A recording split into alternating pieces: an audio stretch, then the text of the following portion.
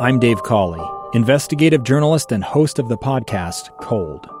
Don't miss Cold's new Season 3, where I look into the unsolved disappearance of Cherie Warren, a woman last seen leaving her job at a Salt Lake City office in 1985. Police cast suspicion on Cherie's estranged husband and boyfriend, but never made any arrests or recovered Cherie's remains. Find Cold Season 3, The Search for Cherie, anywhere you get your podcasts. It's time to get outside. This is KSL Outdoors. Brought to you by Bear River Lodge. 2 hours of stories and information on hunting, fishing, and high adventure. KSL Outdoors with Tim Hughes on KSL News Radio 102.7 FM and 1160 AM. All right, welcome back. Hour number 2 and the final one for another week. Let me just give you a little heads up on what's still to come. Russ Smith will jump back in with me, by the way, here in a minute from Skycall Satellite, and we're going to be going road tripping with the boys, Mark Wade and Bob Grove. Instead of their usual slot here in a few minutes, though, we've moved them into the Snow Day segment because we're going to talk about having some winter fun in the Tusher Mountains here in Utah, and look forward to that conversation. So after we wrap up this first segment, looking forward to bringing Roger Eggett on, as always, from Bear River Lodge and Trax Power Sports, and we will talk more about what's been going on up there. My guess is there's some new snow on the ground that's going to help get more snowmobiles out into the wild there in the National Forest land that borders the cabins at Bear River Lodge, so we'll look forward to that. We are set to talk here with Tanya Kiefer-Selby, who we haven't talked to in a while here from the Division of Wildlife Resources, and talking about the Christmas bird count. Great to catch up with you, Tanya. Thanks for your time this morning. Of course. I am so excited that winter is finally here. I mean, I don't know if anybody else is excited for the snow, but I am. Yeah, no, I am too. And every time I start to encourage more snow, I get frowns from those that don't ski but just drive along the Wasatch Front. But that's the case every year, and it sounds like we've got another round coming on Sunday, Monday. So good news. Hey, I thought we would enlist an expert here with the bird count, so I turned to Sesame Street for this. Let's count the bats and find out. That's one bat. Two bats. Three fabulous flyers. You have little ones around the house who probably know the count from Sesame Street. Gosh. Yes, what a wonderful way to break into the Christmas bird count. You know what, I might have to steal that the morning of and play it just so that the people know how to count birds. One bed. Yeah. That's great stuff. This is the 123rd annual Audubon Christmas bird count.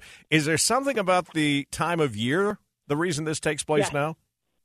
So this bird count has been going on, like you said, for 123 years. It is the longest running citizen science database in the world. And so it's awesome that it always happens around the Christmas time. And reason being, Tim, they used to harvest birds for their feathers. If you recall, in the 1900s, all the ladies had all the fabulous hats with the feathers in them. And everyone would go out and have these big sporting events where they would shoot as many birds as possible. And then they decided, you know what, we probably should count these and not just kill them all. And so that's why this survey has essentially been going on for this long, and it always happens at the same time every year. And we're just lucky that we have a database of that many years to go back on. You know, it always occurs every year from December 14th to January 5th. It happens in what we call a compiler circle, and so it's an established 15-mile diameter circle that volunteers go out, count all the total of birds in that given 15-mile circle, and then they report it back to their compiler or coach, and that coach turns it into the Audubon, and that data helps show the trends of our bird populations over the last 123 years. It is insane. All right, so I'll ask the obvious question, but I'm sure it's a dumb one. How do you make sure you're not counting the same bird 5 times? Well, hopefully you don't put the same person or a group of people in the same area so you're not counting them twice. And you're doing it all at the same time from an 8 a.m. or, sunrise to sunset sort of time period. So you're only going out in one given day and hopefully not duplicating those efforts. And that's a great question. I mean, we don't want to double count the circle, but that's why you do it in one established day. So a compiler will pick any day from December 14th to January 5th, and decide, okay, December 17th is my day. That's the day that we'll count our 15-mile diameter circle, and so on. And so if you're looking to get involved with it, Audubon's website, if you type in Christmas bird count, there's a map, and the map shows essentially these giant circles all over the United States, northern Canada, Alaska, Guam, so many countries involved in this incredible experience. And it's so awesome. We can't say enough. It's all volunteer-based. This is all volunteers all over the world. There are 2,500 count circles worldwide, and all volunteer-based. So it's really, we can't thank the volunteers enough for all that they do for this, incredible experience, but it's a really fun way to get out. I mean, you don't want cabin fever. You just said that people along the Wasatch Front, if they don't ski, what are they going to do? Yeah. You might as well get out and just poke and count a few little, little brown birds. Like, we would love to know what you're looking at. So you mentioned that this helps determine trends. The trends have not been good, have they? No, bad, super bad. Over the last 50 years, oh my gosh, I swear I went to college, Tim. We've seen over the last several, couple decades, we've noticed that there has been a 3 billion bird decrease. Billion? And so there are over 3 billion, Tim, 3 billion. Yeah. So there are over 70 species of birds that have lost half of their population. And so it's really interesting. If you're kind of a data nerd, you can actually get on Audubon's website and look at their bird trends and look and see, like, on a specific species of bird that you're looking at or thinking about, maybe one that's iconic to your, childhood. You can get on the website and see how their population has done over the last, 50 to 70 years. And it's crazy because, without this data, we wouldn't know these kind of things exist. Like, it is such a crucial, important little indicator of how the environment is, what's happening worldwide. And it's crazy to think that many birds have been lost. And a lot of that is due to many things, population increase, habitat loss. And so we found that, overall health can be reviewed with this kind of data, and then conservation efforts can be established by, agencies like Division of Wildlife, Fish and Wildlife Service, et cetera, BLM. And so without this community science or citizen science project, we would not know the information that we do know about these population trends. I noticed in the press release that Faith sent me that one quote from you said you've been doing this since you were 9 years old, not the count itself, but being a lover of birds. How important is it to be able to identify them as, species by species? It is important, and you're right, Tim. This is my 24th year actually doing the Christmas bird count, but I've been doing this since I was 9. I feel like I've been very blessed in my life to be around very, very experienced birders, but you don't have to be an expert to be involved in this specific event. We pair you with, maybe a more experienced or expert birder if you're a novice, or maybe this is your first bird count. I love taking out newbies. I love taking out my children, anybody that's interested in joining in these counts. Like, it's a really cool experience because we can pair somebody with you to teach you exactly what you're looking for. And yeah, maybe you don't think you're going to contribute the most, but maybe we're teaching you something and you're carrying on a legacy, for years to come. So, all expert levels are welcome in this experience. And again, are they doing this in their own backyards? Are there gathering places? Gathering places. So that's the important part of getting on to Audubon's website and going to the Join the Christmas Bird Count page. You need to look for a map to see where there is a compiler, a circle near you. So there are cool bird things that you can do, like the Great Backyard Bird Count, that you can just sit in the comfort of your living room and watch the birds in your backyard from the feeders you put up. So that's another citizen science project that I highly recommend. Just, put it in your search engine and away you go. I hope that you give us lots of data. And it also helps contribute to these population trends. But for this one specifically, these are established protocol-driven circles that are all over the state of Utah. There's over 25 in the state of Utah alone. And so a lot along the Wasatch Front, a couple out here in the northeastern part of the state, some down by the Moab area. So you want to make sure that you're contacting the compiler. That way they know you're coming, can pair you with an experienced birder if you're a novice, get you the locations they need you to cover so we're not double counting those birds.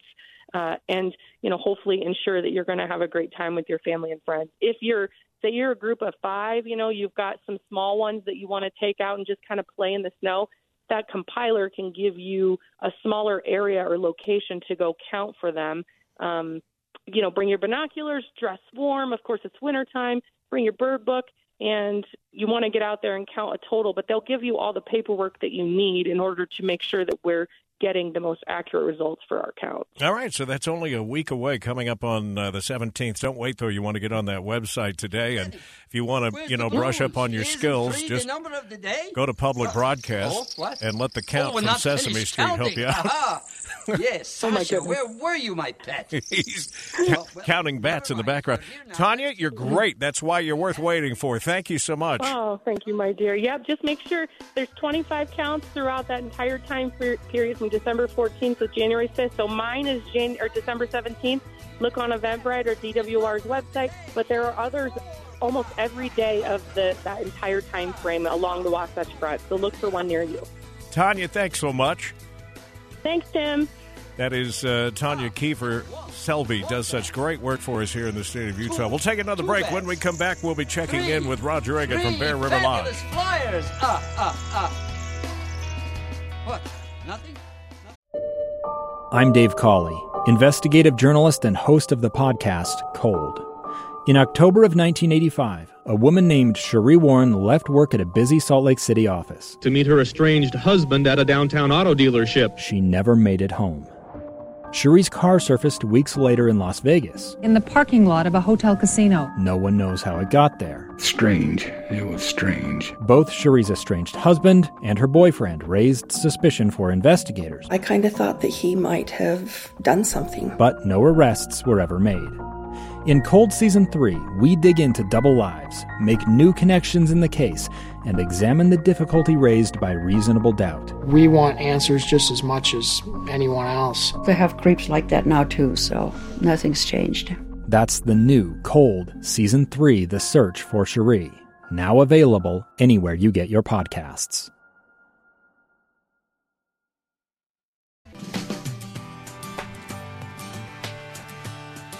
As I mentioned a minute ago, before we jumped in with Tanya to talk about the Christmas bird count, we'll have our road tripping segment coming up right after the news on the bottom of the hour. Mark and Bob wanted to talk about some of the winter activities going on in the Tusher Mountains, so we'll do that coming up in a minute. I want to use the time we have here, though, to get Roger Eggett from Bear River Lodge and Trax Power Sports in with me, who sounds like is recovering a bit from being out snowmobiling with employees last week. You're not ready for the season, are you? I realize I'm out of shape, Tim. I got to get in shape. Well, we took all our employees out on Tuesday. Yeah. We had. Go ahead.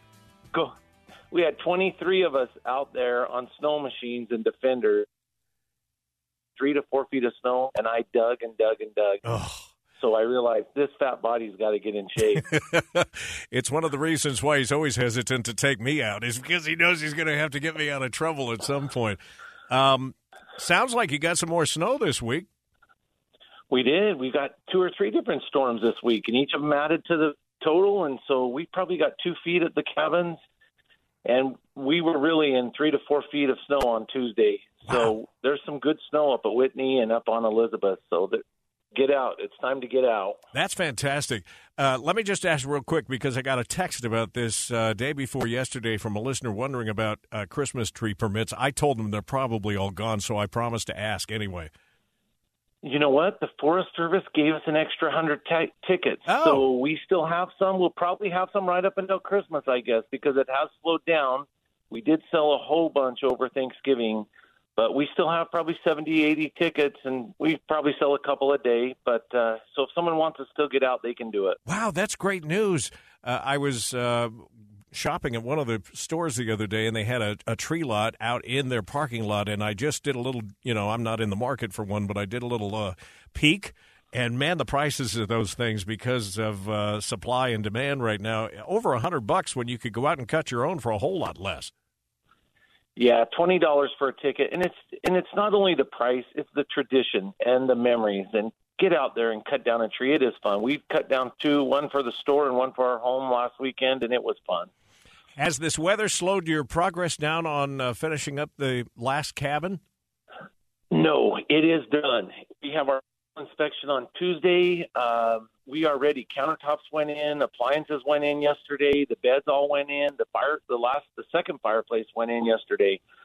We have our final inspection on Tuesday, and this is a family reunion cabin, and it can sleep in the 20 to 25 people, 7 bedrooms, 8 bathrooms. It's beautiful, and for families who want to get that booked, it is going to be spectacular. Let's make that message clear. Not just family reunions, but corporate retreats. You have had quite a few companies that have contacted you recently, and I would encourage it as sort of a team-building opportunity to come up, whether that's in the winter to snowmobile or in the summer to play in the outdoors with an ATV or a side-by-side. Right. We just built 2 7-bedroom cabins. One we designated the corporate retreat cabin, the other one the family reunion cabin. But obviously you can use them for whatever. But what a great opportunity to get people together and get out and build teams. We did it ourselves, 20-something people on Tuesday, snowmobiling. And you know what? I was really happy to see the interaction of the staff. It was just a fun day to all of us get out there, be together, laugh, get stuck, get unstuck, just be together and build those teams. So people need to do that. You started this whole process back when you purchased the cabins at Bear River Lodge, which was then just how many cabins so many years ago? None. they had 3 tiny little cabins that weren't done. Well, and now we have 18 of them. Oh, my gosh. Yeah, the growth has been amazing. But your reason for doing it was to create some of the same memories for people that you don't even know that would mirror some of the ones you had with your own children. And I'm sure that's one of the most gratifying things for you is now to see the corporate gatherings that happen because you see relationships being built. But you've told me on the air before that you see second and even third generations of families that are coming back to the cabins. Yeah, this is my 26th year at Bear River Lodge, and we have built 18 cabins. So I've developed lots and lots of friendships like ours, Tim. You are one of my dearest friends, and thank you. And that's what it's about, is just creating those memories. And I have fun memories with you and your family, and I'll never forget the tubing hill and the Kendall getting stuck. All those memories, they're fun. Yep, and as we head into the Christmas season, of course, all those memories come flooding back. Matter of fact, my daughter became engaged on a snowmobile up there in the beautiful National Forest area just outside of the cabins, which is the other thing we need to mention. All of this fun is available right outside the front door when you rent a cabin for a night or for a weekend, which I would encourage the latter. But even if you don't have, we're guessing a lot of people don't have machines. Even if you don't have the boots, the snowmobile suits, the helmets, the gloves, you've got all of that for them. Yes, whatever you need, we've got it. We're running over 60 winter machines this year, snowmobiles, side-by-side, snow bikes. We have all the helmets, suits, boots, gloves, whatever you need. Just come enjoy the outdoors, create some memories with your loved ones. Our cabins sleep from 2 to 25 people, so whatever your size, we'll accommodate you. And by the way, you mentioned briefly the snow bikes. They are a ton of fun. If you like to ride dirt bikes in the summertime, you're going to love this experience on the snow. My boys absolutely loved it. Tell them how to get a hold of you online. Best place, go to bearriverlodge.com, check us out, and come up and visit us. And if you're interested in looking into cabin ownership, deedable cabin ownership for generations to come, they can always give you a call, too, right? Right. Get on the website. There's a whole section on shared cabin ownership. Thank you, sir. I know we're going to talk again before the holidays, but just as you're thankful for my friendship, my family is really thankful for you and your family. Thanks so much. Take care, Tim. Thank you for all you do. Have a good weekend and stay with us. We'll come back, get a news update next, and then on the other side, we'll go to the Tusher Mountains and talk about winter fun opportunities there as we do some more road tripping this week with Bob Grove and Mark Wade. Next.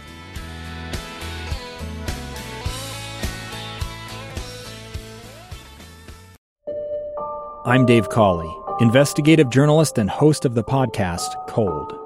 In October of 1985, a woman named Cherie Warren left work at a busy Salt Lake City office to meet her estranged husband at a downtown auto dealership. She never made it home.